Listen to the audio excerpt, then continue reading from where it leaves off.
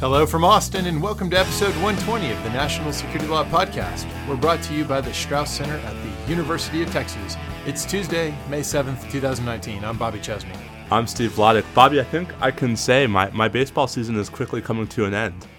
Why do you say that? The Mets are terrible. You were not too surprised by this, I assume? I'm a little surprised that it happened so quickly. I thought it would be a longer, slower, painful, it was nicer last bleed. year with that false happy start. The Texas baseball team also not doing so hot. And what else is going poorly? What do you mean? The Astros are in first place. Oh, you mean the UT baseball team? I meant UT. Oh, I thought the Texas baseball team. Astros are doing good. Yeah. All right. Well, speaking of things that are doing good, are in the Game of Thrones Deadpool. Yeah, the faculty and staff UT Law faculty, you and me. Hey, who's in first and second place? Oh, there you go. All right. All right. So in the faculty staff Deadpool at UT, the co-host of this podcast. Good heavens. Can I get you a drink? I need a drink. We are in first and second, respectively. By the way, can I digress? We need to do a Thirsty Thursday episode where we have a couple of pints while we're doing this. What do you think? Think the show might be better quality? We will certainly think it is. It can't be more digressive. Indeed. So, or could it? Challenge accepted. Before we digress further, maybe we should say, what are we going to talk about today? Well, we are. I mean, I actually think a decent chunk of the episode will be spent on this week's episodes, plural, of Game of Thrones. All right. On the national security law front, is there anything to chat about? I mean, I want to talk a bit about the subpoena gate, right? The brewing, if not sort of open hot war over the subpoenas. All right, so we'll preview some of the legal architecture of the battles that we've been predicting for a long time. No great prediction that there will be fights over My subpoenas. predictive skills were on lock on this one. They were. So were everybody else's. We've got something I'd like to touch on relating to the IDF's use of kinetic force against Hamas cyber operations facility that took place in the context of a large armed conflict, but that excited a lot of controversy, a lot of commentary. So we're going to unpack and distinguish some of the policy and legal issues there. Got a National Security Division update, a trio of pretty interesting cases that we can chew on a bit. There's been a lot of stuff happening at the Guantanamo military commissions, although I think none of it is quite yet to the level of a sort of fully formed discussion topic. But in both the 9/11 case, where Judge Perella is leaving, again, more judge problems. I did see that yet more evidence that structure with the staffing structure, even when people aren't trying to get jobs from one of the litigants, you still have the problem of the impermanence of the rotating people that are in the judge positions. And then also in the sentencing of Majid Khan, there's actually been some controversy over motions by the defense that have been rejected by the trial judge. Debates that I'd like to spend more time on once there's a little more information in the public record. Okay. A lot of this is sort of still dribbling out. Do you mean controversy about some kind of procedural controversy, or controversy about the merits? No, controversy about like sort of access to particular information that may or may not bear on the sentence, et cetera. So there's I want to lay it on mark that there's actually a lot of stuff happening at Guantanamo. I think it would be better for all involved to let more of it firm up before we talk about it. Ripe. It's not ripe. Okay, very good. Maybe if we have some time, we'll mention the commentary froth about use of force in Venezuela. You mean Senator Graham saying, quote, "I don't care about voting on the use of force," unquote? That could mean a lot of things. And then, I mean, he's too busy reading the Mueller report. Oh wait, no, he didn't read that either. I don't know what he reads, but he doesn't listen to this podcast. But I know what we watch, and I know that when we get to the frivolity segment, we are going to talk about episode 4. I think we have a lot to say about episode 4. All right, episodes 4. I'm curious why you keep talking about it in plural. Because it's multiple episodes squeezed into one. I can see that you feel that way. All right, so let's get our vegetables out of the way, shall we? Let's talk national security and law. As everybody knows, there with a Democratic Democratic majority in the House, we've got requests for documents, and the Trump administration is resisting on a number of fronts. And as everyone understood, this would lead to litigation over the subpoenas.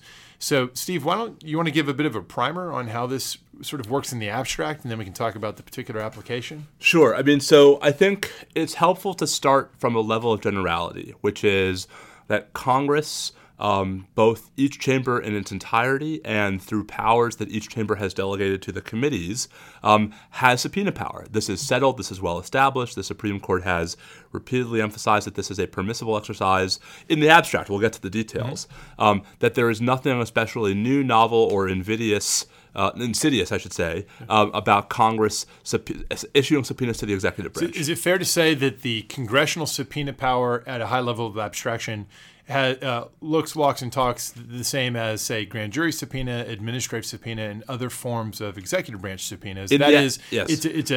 In most instances, it's a sort of subject matter and type of record neutral general power to compel the production of documents. I think that's right, with two important caveats. One, that the subject matter actually does matter, right? That there are subject matter limits on Congress's subpoena power that are specific to Congress.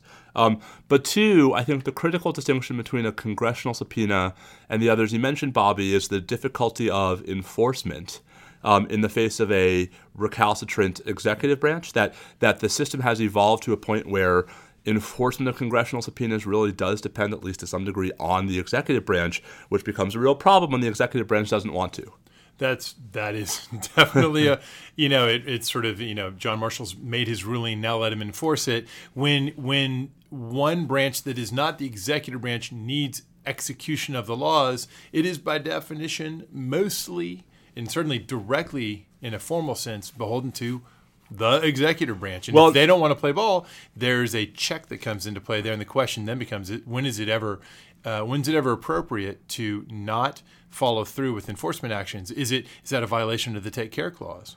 I mean, I think we're so past violations of clauses at this point. I mean, so we must not lose sight of the formal legal details. Well, that's what I'm trying to walk through. So, all right. So Congress's subpoena power, the Supreme Court in a series of cases, I think most prominent among them, a case called McGrain versus Doherty from 1927, the good old days of Teapot Dome, Bobby. Indeed, yes.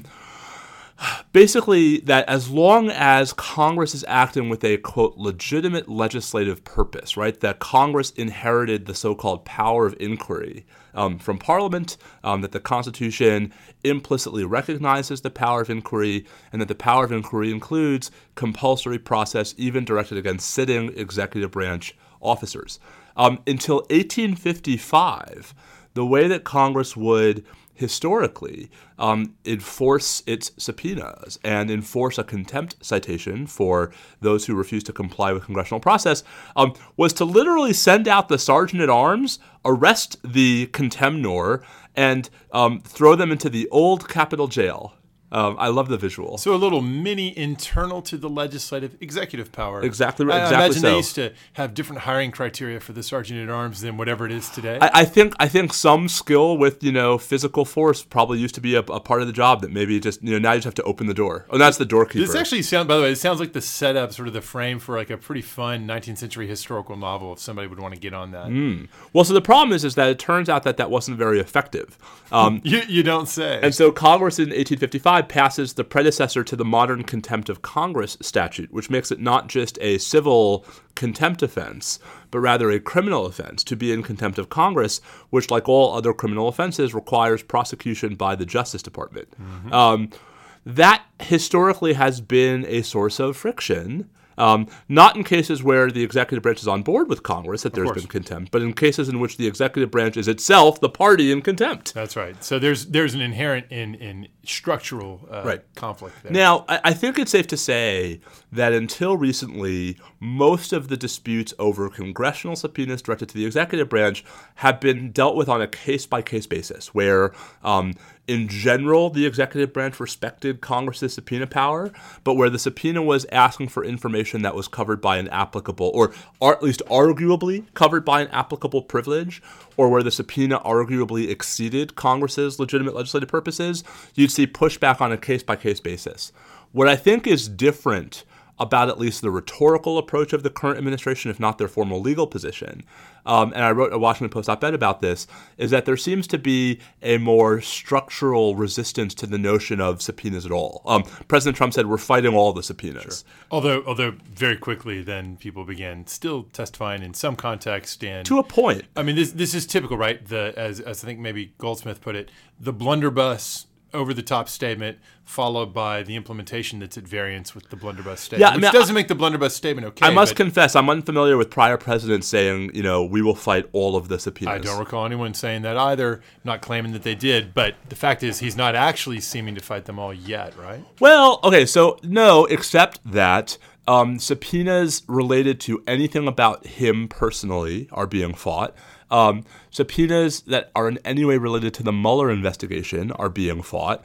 And I think the president, right, through his personal capacity, has filed 2 lawsuits. We talked about them briefly. The key thing you said there, he went to court to press his views in those capacities, which I think we'd all agree, and I think we said in our last show, is it may not be the right argument on the merits, but that's the right procedural path to take. There's nothing wrong with going to court to try to press your view. No, I think so here's my concern. I think I'm repeating myself now, but I'll say it again anyway.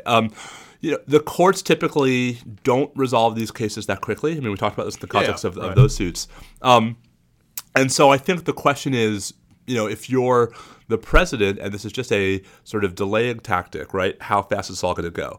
On the merits, I mean, I think it's worth stressing that I have a hard time believing any court, and in the Supreme Court as well, is really going to rest any of these cases on Congress's legitimate legislative purpose, right? That is an understanding that has historically been construed quite broadly, that investigating the sitting president, that investigating, the same content as the Mueller investigation would be well within the wheelhouse of. I think I misunderstood you at first. Yeah. I thought you were beginning to say that they're not going to touch the investigative purpose issue.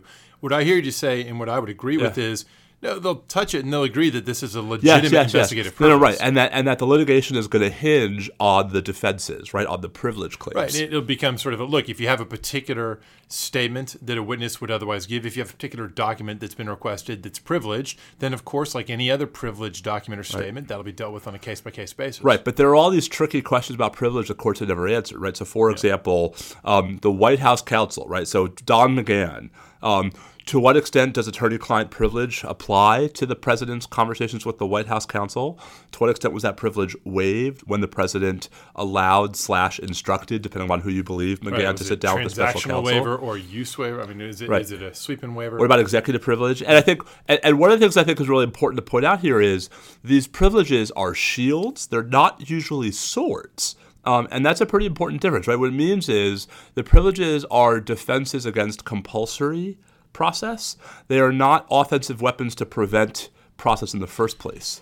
So the normal course for people who receive subpoenas in any context, when they have a claim that there's privilege or that it's an ultra vires action on the part of the purported subpoenaing authority, is to move to quash. You go to court and you seek to persuade a judge that the subpoena should be modified or quashed altogether in light of your argument. And so I hear you saying, like, that's the defensive, that's the shield approach. But we're not even there yet, because what's happening here is there's no... Right, but then you contrasted the shield approach with the sword approach, which I take it is your analogy for what's going on, where the executive branch may just sit in its hands and refuse to take action to enforce any attempt by Congress to assert criminal contempt. Right, or more to the point, I mean, the White House said yesterday at one point that before McGahn said he wasn't going to comply with the subpoena, the White House threatened to take steps to try to prevent him from testifying. And I don't know what those steps are. I mean, do you think they were thinking of it like a prior restraint? Look, I mean, so we know there's a lot of bluster, and so some of this is bluster. The question is, what legal positions are they going to take? They haven't actually gone to court to try to. Well, because McGahn said he won't comply, right? And so we're in this trap that I think a lot of us predicted was going to happen, where the House is going to be holding a whole bunch of officials in contempt for refusing to. I mean, here's the thing: is right. Just I want to be as clear as possible. There's no scenario where every single question McGahn might be asked is privileged. Right. No, clearly not. I mean, if they get up there and just say, "What is your name?" Right. So privilege does not apply to the answer to that question. Look, I don't think there's not any daylight between us on the idea that clearly the president left his own devices would make wildly overbroad privilege and other claims to try to fend off any and all oversight, because that's who he is. The interesting question is, when you have this situation where there's a division between the executive function needed to force people to face these issues in the first instance, is there a mechanism whereby Congress can get into court and force force the issue when there's a power of initiative that lies on the executive side, with DOJ declining, presumably, though we don't yet know for sure, declining to enforce any kind of congressional contempt citation. So what happens then? What's the right procedural posture to resolve these kinds of disputes? Because after all, it is possible in theory that in some different universe, there's a Congress in which Congress is making claims that it should not be making, and the executive branch is properly declining to cooperate. And I actually think, I mean, we can look to the past, right? I mean, I think like McCarthy. Right, I was going to say the House Un-American Affairs Committee and the Senate, whatever the hell committee it was called, there are some important Supreme Court cases from the McCarthy hearings about sort of resisting congressional, overbroad congressional subpoenas. So it seems like the courts are the natural tiebreaker, but how do you make sure these issues, when there's a dispute, get teed up? That's the tricky part. I mean, I think it's a little fluky, right? Because it's sort of so I would prefer a scenario where Congress created some kind of fast track procedure. Where you had disputes over congressional subpoenas to the executive branch going to a special 3-judge district court with an expedited timeline with a mandatory appeal to the Supreme Court. You skip right over the circuit. So it's not so much that we don't know who can be the tiebreaker when these types of interbranch disputes come out. It just takes so long, which maybe isn't that big a deal in some contexts. But in this context, it's everything. And so Josh Chaffetz, our mutual friend Josh Chaffetz, who has a wonderful book, Congress's Constitution, about how Congress sort of asserts its institutional prerogative. Josh and I have this long-running fight about the sort of inadequacy and inefficacy of judicial review in the context of these very types of disputes. And Josh's basic point is, by the time the courts will finish resolving these issues, it'll be too late. Josh instead takes the position that Congress should resort to its other leverage mechanisms as a way of implicitly coercing executive branch compliance. Well, and that would work best, of course, if it's unified party control of both houses.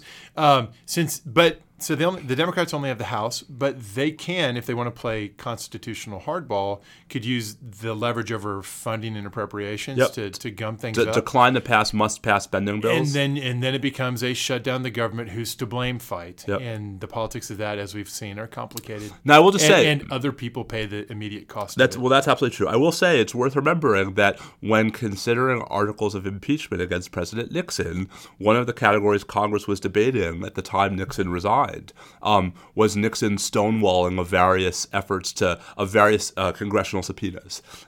So it's also possible, I think Speaker Pelosi, even alluded to this morning, that for those who really would like the House to look seriously at impeachment, a sort of increasingly categorical, or at least effectively categorical, resistance to meaningful congressional oversight could be its own impeachment ground. Controversial, of course, but not without precedent. Yeah, my view on this, that impeachment in the House, while knowing full well that's going nowhere in the Senate, does nothing but benefit the Trump administration or President Trump himself from an electoral viewpoint, and doesn't achieve anything symbolically that couldn't be achieved through a censure, which I think would have less spillover impact on politics. I feel like we've said a lot of this last week. It sounns familiar. All right, well, second verse, same as the first. Anything else to say about subpoenas? I'm Henry VIII, I am. Keep going. All right, should we change to our next topic? Henry VIII, I am. Okay, you're killing me. I got married to the woman next door. She's been married 7 times before. You're not really singing it, though. It's more you're saying True. it. True. I don't want to sing. All right. So this weekend there was a horrifying exchange. I think at this point something like 600 missiles, apparently starting with missiles fired or rockets fired by Palestinian Islamic Jihad into Israel, and then Hamas gets involved. Some 600 total missiles fired indiscriminately, as it looks to me, into Israel. And Israel, of course, responding with some 300-plus airstrikes and other forms of more targeted responses. A lot of nothing to say about that but armed conflict, a lot of armed conflict going on there. In the midst of it all, there's this most remarkable tweet on the IDF account saying that the Hamas cyber capability had been used in a sort of unspecified and apparently unsuccessful attempt to conduct some kind of attack. Later on, there are statements from Israeli officials saying like it was something that was targeting civilians in some fashion. that was defeated. But then the Israeli Air Force came in and destroyed the building that was the HQ of this particular, or the operations center for this particular Hamas organization. It's not clear, by the way, at least to me, to what extent can we talk about this as like the Hamas cyber capability? How formal was the structure? But this was the physical location where either the personnel and the equipment, maybe just one or the other, but the epicenter of how this was done. And it immediately excited a tremendous amount of commentary online, some of it policy, some of it legal. The policy argument that some were advancing was that after years and years of wondering what, if ever, might tip a state into using kinetic lethal force to respond to a cyber attack, voila, now we know. The Israelis went and did it. There it is.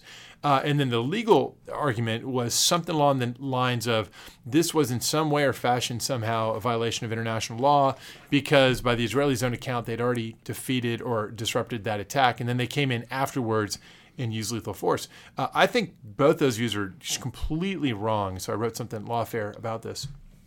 On the policy novelty argument, it's certainly the case that this was some novel PR in the middle of an armed conflict. We don't have any prior public discussion of this sort of thing. I find it hard to believe that in the context of armed conflict, nothing of a like kind has ever happened in the Syrian theater in recent years, or that nothing of a like kind ever happened maybe in the Ukrainian theater with the Russian invasion of Ukraine. You've got some possibility this has happened before, but never mind all that. It's not actually interesting. This isn't novel in the way that a lot of people were first talking about. What would have been interesting and what people for years have indeed been wondering about is, outside the context of an armed conflict, is there something in the nature of a hostile cyber activity that could ever constitute an armed attack such that a state could, from a UN Charter perspective, respond with the use of force? That's not the situation. There was already a clearly established circumstance of armed conflict underway. And yes, there are lots of complexities when it comes to uses of force in armed conflict between Hamas and Israel, but none of those questions in any way turn on what went on with this subsidiary episode, this one exchange of a cyber attack and a kinetic response amidst all the missiles and rocket strikes and all the rest. So I think nothing to see here on that particular dimension. It's interesting otherwise. In particular, it is sort of interesting from a legal perspective. It's just not obviously illegal the way that so many were claiming. The legal argument is that somehow in some fashion under the law of armed conflict, if the Israelis were able to defeat the cyber attack through cyber means, then they're done. There's no fighting back. Now that can't be right. That's not the rule in any other setting of armed conflict. The questions are questions of distinction and proportionality. From a distinction perspective, you can only intentionally try to strike military objects or proper military targets from the individual perspective, meaning either people who are combatants or who are civilians who are directly participating in hostilities and for such time as they're doing that. There are interesting questions that we don't really have information to answer right now about the particular individuals, if they were targeted at all as individuals. And we don't know that. It could have been targeting the building or the equipment. But if they were targeting them as individuals, what was the Israeli position and belief on what their status was in relation to Hamas overall? In theory, perhaps these might have been not members of Hamas. There might be interesting arguments about what their status was. There might have been interesting arguments about continuing combat function, all these sorts of things that are very familiar and already existing questions about Israeli use of force in relation to Hamas. The cyber example is just a particular application that's not, the cyber domain element of it isn't really doing any interesting work in the fact pattern. Separately, there are proportionality questions, of course, but we don't have any reason yet to believe that there were collateral damage effects that were known to have been likely to occur by the Israelis, let alone that they exceeded the perceived military advantage or expected military advantage. I'm not saying that it won't turn out that way, but we don't have any basis for assuming anything improper at this point. Going back to distinction, it was described as an attack on the HQ, and it's important to emphasize, especially for cyber operations, presumably there were particular capabilities resident there, not just from the individual perspective, but from the equipment perspective. And from that perspective, it's possible that this might be analogous to striking Hamas's armaments capabilities, its supply chain capabilities supporting the use of force and the rockets they were firing. It could be any number of things like that. So my bottom line is actually nothing really to see here in terms of novel applications of cyber deterrence theory or otherwise. What do you think? I think that's right. I think, as with so many things about the Israeli-Palestinian conflict, the details are so important, and the public discourse tends to be so unnuanced, right? That this is, shall I say, not aided by the rather superficial interventions by the President of the United States. Well, are you referring to the Kentucky Derby and the political correctness? That was maybe in a context in which Trump's tweets and interventions are hard to be stunned by. That was pretty stunning. Yes, except I'm so much happier with the president as cultural commentator than the president, using his soapbox to actually interfere with world affairs. What do you suppose? I actually think there is a relevant larger point here about the infamous Kentucky Derby tweet. He decries the disqualification of maximum security, an aptly named horse, and its jockey, as political correctness. Because if you finish first, you ought to win. Well, it does seem inescapable that what he's saying is it's politically correct to enforce the rules. Yes. That's quite. This surprises you? No, it's just quite symbolic, isn't it? I mean, there's very little this lunatic says that surprises me anymore. I mean, he retweeted, what was it, Jerry Falwell Jr. over the weekend, talking Jerry about Falwell how Jr. have to say? We should extend his term by 2 years to make up for the time he lost during the Mueller investigation. So when he does that sort of thing, I think the Kentucky Derby deal is just like, there he is, no one can stop him from just like spouting off. When you see something like that you just described, I think that's trolling people. That's trying to get people wound up. But the problem is that and so people are, he's just kidding, okay? Except I don't mean kidding. But they're very different. From that. But there are a lot of people out there who's like, it's just a joke. And it's like, well, it's a joke until he actually turns these tweets into policy. And that's not at all what I'm saying. I'm not saying he's just joking. I'm saying he's trying to get people spun up on something that's not actually a commitment. I mean, that's fine, but I feel like we ought to be able to disavow everything the president says that is actually a dangerous thing for the president of the United States to be saying. Of course we can, but it's walk and chew at the same time. As you like to say, you beat me to the punch. We need to be able to do both. Yes. We need to be able to disavow it and not elevate it to where that's the thing in this news cycle we're talking about. But that all too often is the game he very effectively plays. All right, so speaking of outlandish comments that I reacted to on Twitter, this one was all your fault, right? How about? Oh, that was great. How about Lindsey Graham saying that he's going to call Chief Justice Roberts and ask the Chief Justice to, quote, look into, unquote, what's going on with the FISA court and, why the FISA court botched whatever it botched with regard to the Russia investigation. So this is sort of like further fruits of trying to turn the investigative lens on the FBI, right. And now on the FISA judges who granted, presumably talking about the Carter Page Title I application. So I drew your attention to that. You did. I thought you wrote a sort of a perfectly fun, snarky tweet that was just not out of the ordinary for me, but it really kind of took off. How many times did that thing get retweeted? That was ridiculous. I don't know. This was my new personal record. This was let's see. Wait, I gotta find it. All right. This was 14,200 retweets. How many likes? And 34,790 likes. Okay, so I don't understand what happened there. I mean, I know you have a lot of followers and you get lots of retweets and likes, but that is nuts. I guess people are just really into FISA. Oh, that could be a good show title. I guess people are just really into FISA. Yeah, we can do better. I guess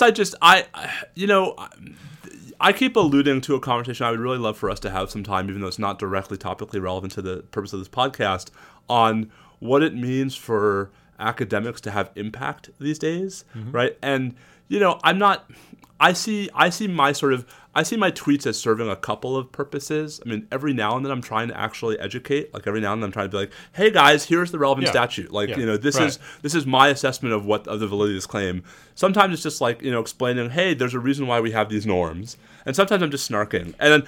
But do you feel like the snark's not just for entertainment's sake, which I don't read you as doing. I read you as basically counterpunching amongst in a particular space that is mainly sort of infotainment, but you still want there to be counterpunches. Yeah, I want to sort of say, like, there are lines that we don't cross, and there are reasons why we don't cross them. The problem is that, like, I think there's a tendency these days on everyone's part to dismiss all commentary as partisan.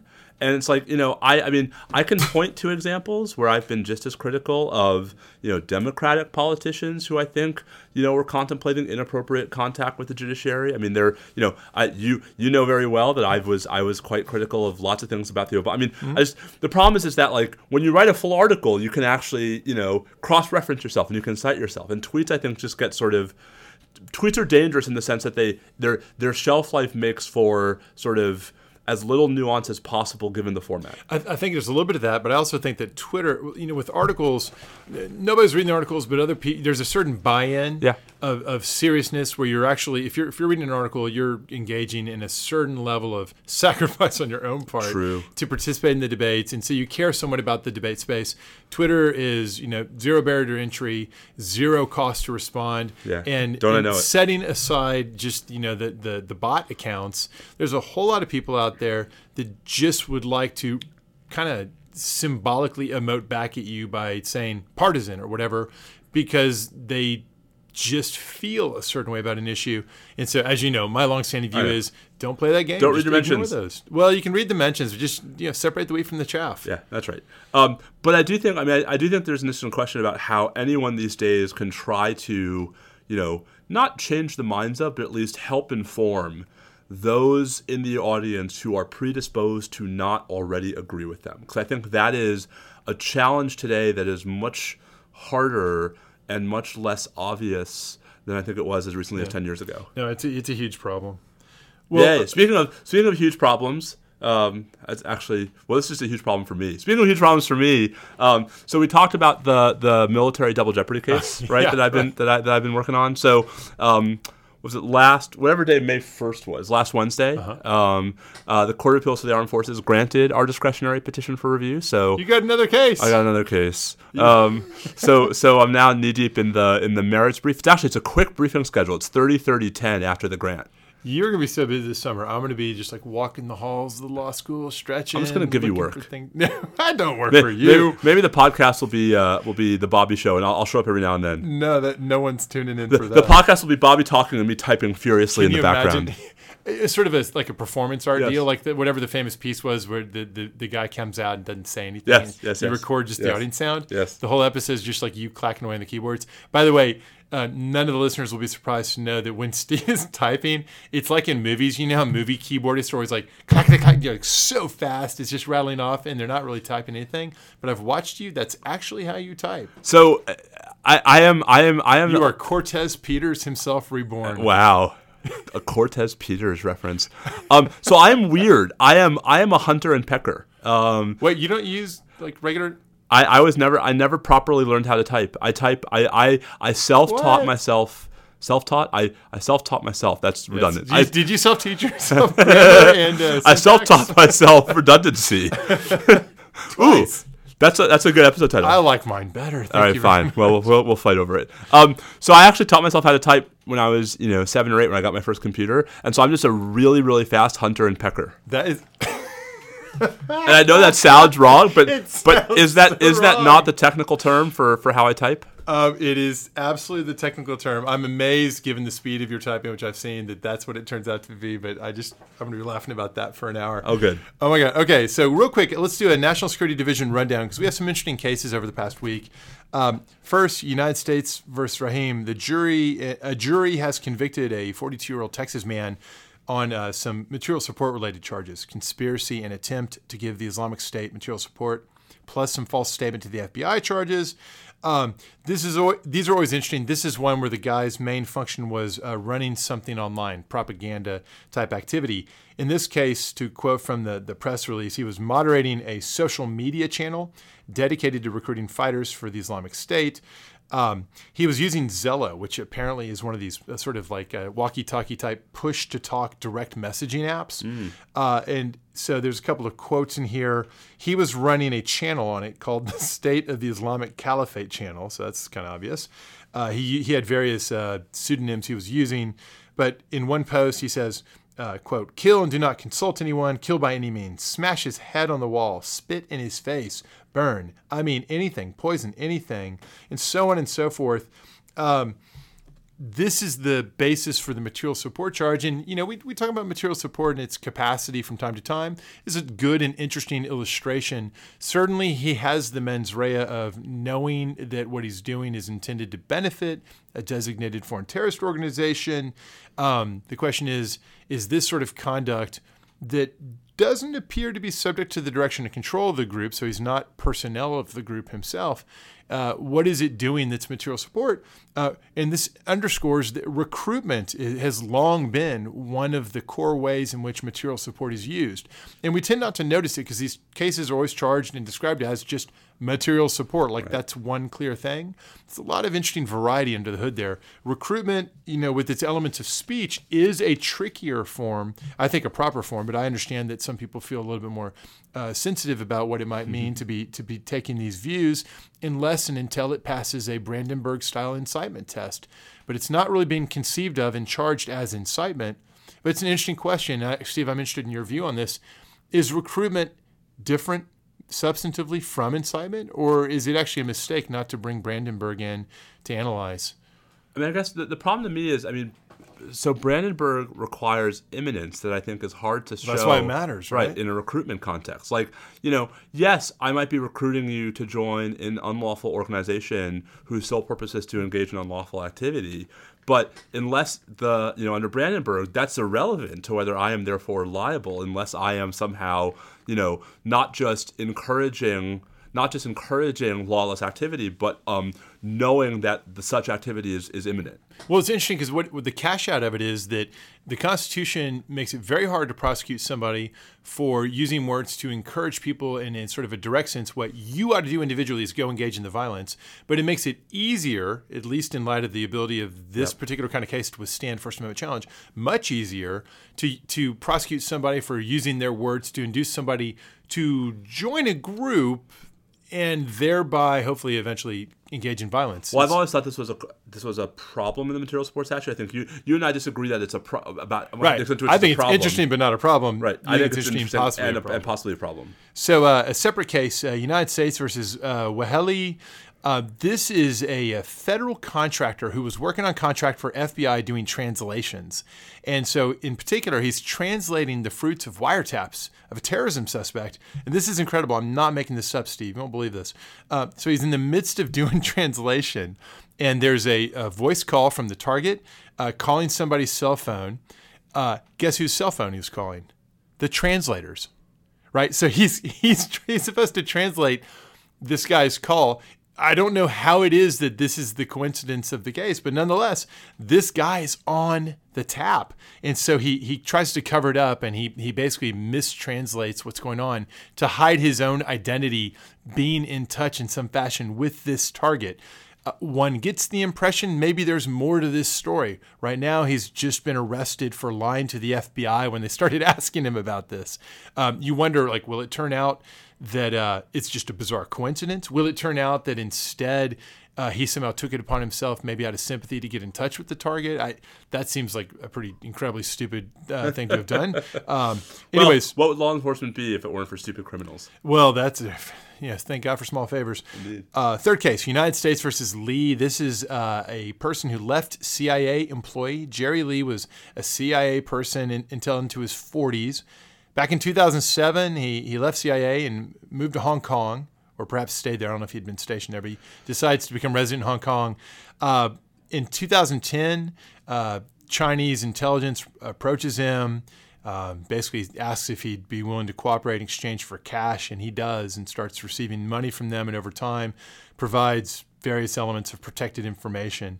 So there's a guilty plea in this case now, and this is the latest in a wave of cases involved that are counterintelligence investigations involving former CIA employees. So sort of a sad day, and you hate to see that at the agency. All right, that's what I've got in the National Security Division roundup. You've got anything else? Should we talk about Venezuela for a second? Do we have to? Not really, because nothing's actually happened yet. There's a lot of hinting, a lot of talk. So I mean, I would like us to put down a marker to have a conversation about John Bolton sometime soon. Okay. And anything in particular? The markers he seems to be laying down, both with respect to military force in Venezuela and military force in Iran. Well, he's certainly on when it comes to war powers, and we'll tie this into Barr as well, Attorney General Barr. These are all people of the strong and robust view of inherent and unilateral executive authority to put the military to use in a kinetic way. And that looms really large. And it helps when you have senior members of Congress who don't think that voting on uses of force is part of their job. Well, so you mentioned earlier you're referring to Lindsey Graham. I am referring to Lindsey Graham, or the artist formerly known as Lindsey Graham. That's actually pretty apt. The senator formerly known as Lindsey Graham. I gather from you that he had a quote today where he said, I don't care about voting on that stuff. It seems to me that could, in context, perhaps mean a number of different things. Yes. Not quite as bad as it may sound. True. But certainly it would surprise no one, least of all any political scientist who's ever considered congressional voting behavior in the war powers context, to know that the median congressperson probably would prefer, though they may not say it, but they probably would prefer to be able to not be on the takeoff so that they can decide whether or not to be there on the landing voluntarily. If it goes well, yes, I supported this, see my appropriations votes, etc. If it goes poorly, notice that I didn't authorize this. No, I know, but just to beat a dead horse that I know you don't disagree with, every time we try to figure out why all of this war power has drifted from the legislature to the executive branch, the answer begins and ends with abdication on the part of Congress. Right, and the political scientists, Amy Ziegart's got, an article that unpacks this, I believe. This is what they're incentivized to do. Yeah. Speaking of war powers, should we talk about Westerosi military strategy? Friends. Or the lack thereof, apparently? Friends, Romans, and countrymen, lend us your ears if you would like to hear lots of spoilers and review of Episode 4 of this season's... I come to bury Game of Thrones, not to praise it. That's exactly what I'm here for. So if you're going to sign out now, thanks for being a listener. As always, spread the word. How's that for an episode title? What's that? I come to bury Game of Thrones, not to praise it. That's got possibilities. All right, you're holding on. I am. Well, sometimes I feel bad when the titles are always about the frivolity. Forgive me if I think that this week that's perhaps the most interesting thing we're going to talk about. Well, I think that is the case. And by the way, anyone who's still with us, all three of you, do the Hi, title? Mom. We have a kind of an ongoing debate. I kind of feel like the titles must matter. We need to signal what the show's really about on a particular episode. I don't. And Steve thinks it doesn't matter. That's probably right. If you're a listener still with us, do the titles we choose matter, or is that if they just matter in the sense of like, oh, choose something entertaining, but otherwise no one's deciding whether to listen based on the title? Right. Would you rather clever titles that are somehow related to the episode, or descriptive titles that are a more complete depiction of what you're going to get? Because I think that's what the show notes are for. Yeah. So that's what we want to know. Yes. All right, Game of Thrones, or should I say Game of Groans? You've been saving that one. I have been. You've been saying that one since lunch. Literally. I got to say, I feel like they've jumped the shark. Oh, we pulled out the jump the shark. And I have a particular moment. The shark has... Okay, the shark has been jumped. No, the shark is Brienne. The shark is Brienne. I mean... or Jaime, really. I don't blame her so much as Jaime. Okay, let's talk. Did you like this episode? Baby Stark, do. Oh my God. That's good. Thank you. That's good. Although I can't take full credit. Someone last Sunday night tweeted after the denouement, "Are you Stark? Did they? Are you Stark? Okay, so let's start with the first observation I think will not be controversial. It was not one episode, it was two. Now, there was the Winterfell portion of the episode, which was almost a full-length episode. And then there was and it was slow and it was deliberate, and parts of it I thought were very powerful. I really loved the sort of the funeral dirge at the beginning, right? Like I thought that was really cool. And parts of it were wacky, like when Bron shows up and is like, "Hey, y'all."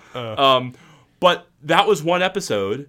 Right? And then it's like, oh, fast forward, Dragonstone, King's Landing, war, go. So I will agree. Never mind that like the first 5 seasons depend upon these places being very far apart. I mean, so here's the sense in which they've just jumped the shark. the first several seasons were characterized by this powerful realism and verisimilitude that's conveyed by how hard it was to do anything, how gigantic it was to get from one part of the country to another. That's why it can be a freaking blizzard in Winterfell and sunny and warm down in King's Landing. And that doesn't even begin to get you to the rest of the country. Now, in this season, and to a limited extent last season, people just like zip back and forth. And it's like a bullet train. And there's not even sort of a jest or a patina of like, hey, character says something, so you sense that a month and a half passed. Nope. It's just like cheap network TV drama of the old school instead of the more realistic and compelling and gritty telenovels that have been what Game of Thrones had been up until recently. And I got to say, I don't like it. And there's other features of it too. They keep doing these set pieces where the camera slowly pans all the major characters, perfectly arranged in echelons with the most major characters up front and their supporting characters in supporting postures behind them. And a Starbucks cup in the middle. Yeah, that's the only entertaining part of the whole damn deal. So I got to say, I just feel like they've kind of given up trying to have it be different from regular TV. And week by week, it's becoming more and more regular TV. So I would say the opening, the funeral scenes have some good lingering elements because it's slow and you know. Although it's John, not Danny, which I think is an important setup. Yeah, that's something. I think that the element of unrealism, of the immaculate, perfect, you know, the trouble that would have been necessary. By the way, where the hell did all that wood come from? And, you know, not even an attempt to say like, well, look, this is 3 weeks later. These bodies would be putrefied. It'd be an insane amount of work for the lingering survivors who turn out to be vastly more numerous because you need it to be for plot than it actually seemed like in the battle as depicted the other night, where the zombies were everywhere. There was nothing left in the field. There were no other great parts of the castle for these half the Unsullied to still be hiding, half the Dothraki.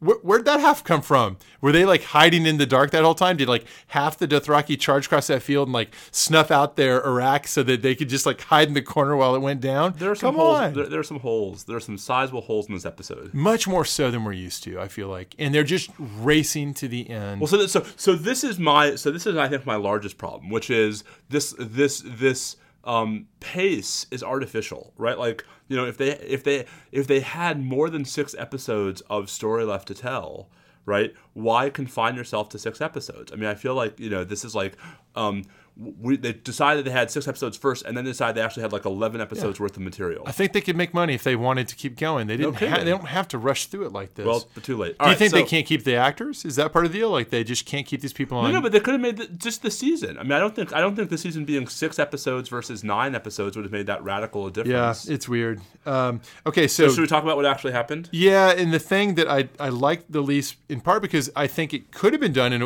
I don't have an objection to what happened. Yeah. I have an objection to how they narrated and staged it and framed it and all the rest, and how they acted it, and it was clearly done very consciously, was Jaime and Brienne falling into bed together. Uh-huh. There couldn't be less chemistry the way they did that. They couldn't have made it, and maybe they would say like, yeah, it's supposed to be awkward and lacking in chemistry. It didn't feel true to the characters that it went down the way it did. Yeah. And even worse, that then Jaime Brown's like, I'm out. Wait, yeah. Since when did the new Jaime, who's been built up over multiple years of a nice, smooth redemption progression? She's a hateful person, and so am I. And so am I. And I'm self-loathing, and that's awesome hooked up. And now I'm terrible, and now I'm self-loathing. Yeah. Where'd that come from? No idea.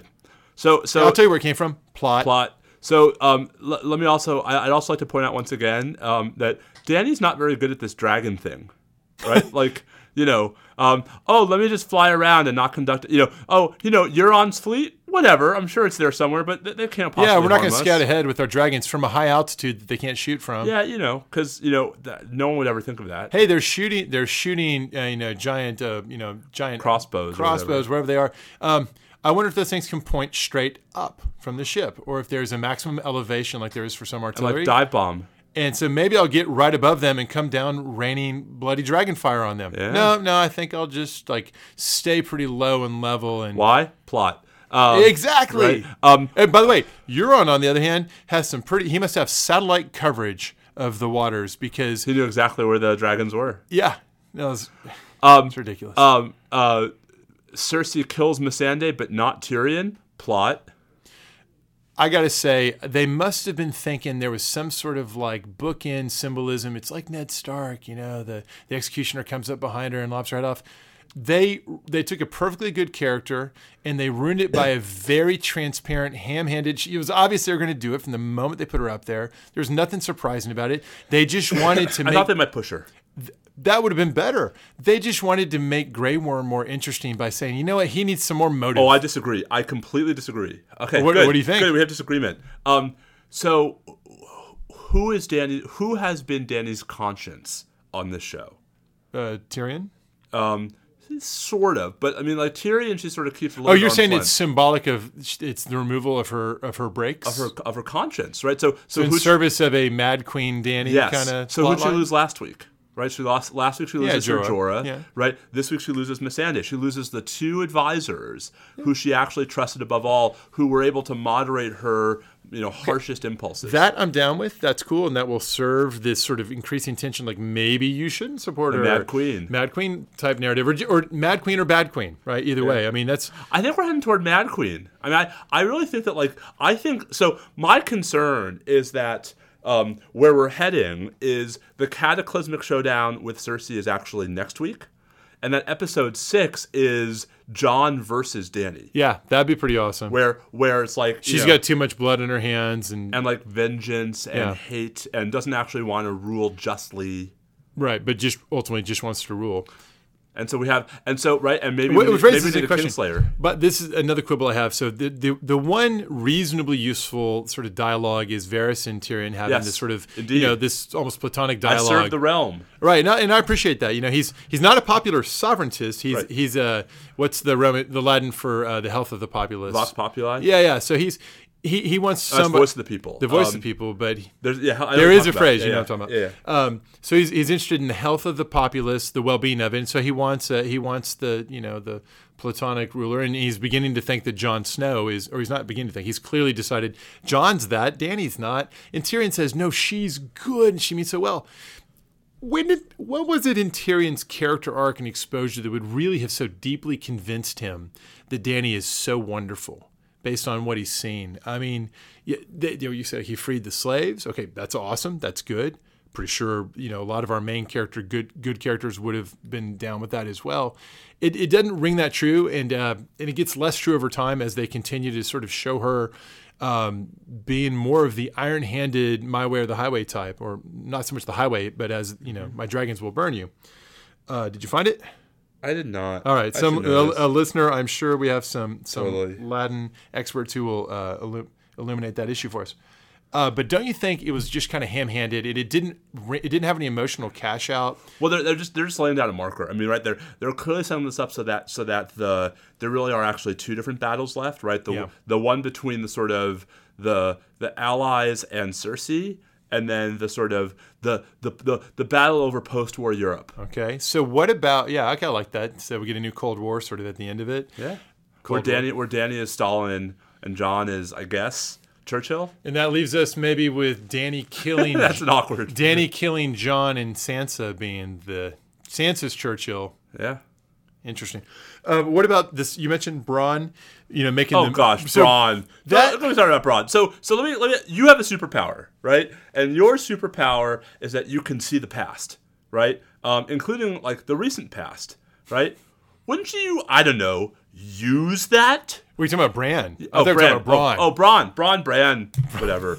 Yes. Don't use our Bron. Bron is dead to me. So with Bran, the problem with Bran is like his omniscience, his ability to float through time, actually makes him too powerful. So this is like the Superman problem, where Superman's never interesting unless the actor kind of makes him interesting the way Christopher Reeve could back in the 80s. Because if they actually use the full panoply of their powers, it would be boring. It requires constantly having the character be frustrating by not using their powers in ways they could tell you like really critical where's things. Euron's fleet? Yeah, exactly. Like, hey, how about those ravens? Maybe you could put those to use. Hey, there's an idea. So there's Bran, and Bran, there you Bron. just have Now Bron, I find equally frustrating because he's actually a fun character, they could have done something interesting with him showing up. But instead, what do? They just have him show up in there, like conveniently, the hand of the queen has not an unsullied in sight, Right, not no a guards. Dothraki in sight, nobody. And Bron just gets to walk in with a crossbow. There's nobody there to do anything about it. No one noticed the guy walking around Winterfell with a crossbow. Right, the well-known guy. Right. And who's last seen with Cersei. True. And then he walks out, and we're supposed to think like, oh, and Tyrion and Jaime just sit there, as opposed to jumping up, calling for help, and saying, let's get this guy. Right. It just required. It was such a sort of just like a cheap TV sort of plot point. Plus, I mean, so this makes no sense from either of their perspectives, right? Bron has no, now there's, Tyrion and Jaime won't make that mistake again, except they will, because it's the Game of Thrones, right? So Bron has no way to get back to them, and they let him walk away. Mm-hmm. So it's just like, and by the way. The idea that it's almost offensive, like the number of stupid. Well, and you wonder, like, what is even? Is this just some way to just keep Bron in there because he's a fan favorite? Again, which fans of who? Oh, I like him, but then have him do scoundrelly things. Right. This isn't a scoundrelly thing. No, this is just a dumb, stupid. Pay me who can pay me the most. And what made him interesting before was that he was a dirtbag, but there was this glimmer of humanity in his attachment to Tyrion. Yeah, totally. Yep. How about one more? I complained last week about the comicification of Tormund, Jon Spain. Oh gosh, it's worse. It was like, you know what they've done to him? He's like David Schwimmer in the later years of Friends, where they take Ross's character and they make him stupider and stupider and goofier and just turn him into like awkward, blunt comic relief. Right, whereas Ross starts as like this fancy like doctor of paleontology, who's like got a strong nerd streak. But it's like aloof, but not stupid. Well, but he's lovable and charming. Yes. He's charmingly nerdy. Right. He just becomes a big goofball by the end. Right. Now, maybe that's actually true to what happens with age. I think we can all relate. Huh? But I think it's actually just screenwriting getting lazy or script writing getting lazy and thinking, we need somebody to be funnier, and what's the easiest and laziest way to do that? Have him be ridiculous. Yep. And I thought that was exactly what it was. Is there anything positive we can say? So for all of that, I mean, I enjoyed the time spent watching the thing. It's just that, like, my mind hurts from like how stupid it's getting. I'm disappointed because I've actually never had a negative reaction like that for the most part. I've always enjoyed the shows. I thought was it the season finale? We talked about this last season, right? That one of the episodes in season 7 really bothered me for all of its. The stupid trip up north. Right. That was the beginning of this. The pointless caper up north, which served plot, which was only there so that they could get a dragon so the wall could come down. Which, by the way, you have this impregnable, bloody fortress, right? Why would you ever do anything that would risk the impregnable fortress? Why would you be outside the walls of Winterfell? You know everything about this. So it's just like, and it's like, I've clearly sunk enough cost into this project by now that I'm going to watch it to the end. Oh yeah. But, there's a whole discussion about this on Twitter Sunday night about, like, how many TV series have ever ended well. Yeah. It is, there's no question it is the hardest possible thing you can do with a TV series is bring it in for if not a graceful ending, then at least an appropriate ending. Yeah, we need something better than Lost here. Indeed. We need, like, either Sopranos or 6 Feet Under or, The Americans. I mean, we need something in that genre. I'd like a MASH level quality of ending. MASH ended relatively speaking. Not Star Trek Enterprise. I thought Star Trek Next Generation ended pretty well. Yeah, Next Gen was pretty good. All good things must come to an end. Although I have problems with some of the things that happened in that episode. Like, some of the science makes no sense. Well, okay. Well, you're going to get down a serious rabbit hole there. All right. Well, Warp 13 is not a thing. So I think that the next episode, obviously, some dragons are going to burn lots of people. There's going to be a lot of death in King's Landing, and it's going to cause rupture of the good guys. But is it your sense that that's episode 5, not episode 6? Yeah, actually, I hadn't thought about it until you said it. But I buy your theory, and so I think it could be really interesting to have it be a political game in the final play. We're also heading toward Clegane Bowl. Yeah, and that's like, only partially interesting because they've signaled it for so long. Yeah. The only thing that's interesting to me there is surely they will at last knock his helmet off. So we can see what he looks like. And it's going to be like Anakin Skywalker and at the end of Return of the Jedi. So disgusting. I can't wait. It's going to be awesome. That'll be good. So one more just really quick plug before we go. So I watched the first episode of this new HBO miniseries on Chernobyl, and it was brilliant. Oh yeah, I keep seeing the plugs for that. It was really. I mean, the first if the whole series is going to be like the first episode, I'm in. Hey, just a quick speculation about is there any chance of a Dornish army coming to the sort of like Lord of the Rings like last minute aid of the good guys getting beat against the Lannisters and Golden? Just like the Vale in the Battle of the Bastards. I mean, don't you think? Yeah, I mean, there was this random drop into this random unknown Prince of Dorne. The new Prince of Dorne is, they're more motivated than anybody. Listen, here is the central problem. How about the remainder of the Highgarden army? Is there any Highgarden army? Maybe not. So here is the central problem with Game of Thrones. There is literally nothing that could happen in the next 2 episodes that I would sit back and say, I can't believe that happened, right? Because they have suspended all disbelief, right? They have abandoned all convention, and plot is driving everything. And distance and time no longer constrain where right. things can happen. And so, I mean, what in a world in which there are no rules, sure, a Dornish army could come. Maybe the Night King's not really dead. So maybe Lady Stoneheart, right? Maybe the direwolves. Dario Naharis is going to show up with this huge army to. It's just like so we talk. And then he'll take his face off, and it'll be Jaqen H'ghar. There are degrees of suspension of disbelief, and I just can't get over like how much disbelief we are now supposed to suspend. And yet we're gonna love it. It'll be fun, and sad when it's over. We got 2 more weeks of this torture. Yeah. All right. Speaking of ending that, maybe we should end this episode. Yeah, maybe we should. We just went over an hour. Damn it! You were so optimistic that this would be a short one. So I will just say this because I'm enjoying this. He's at Bobby Chesney. I'm at Steve_Vladeck. We are at NSL Podcast. It's finals time, everybody. So stay studying out there. Adios.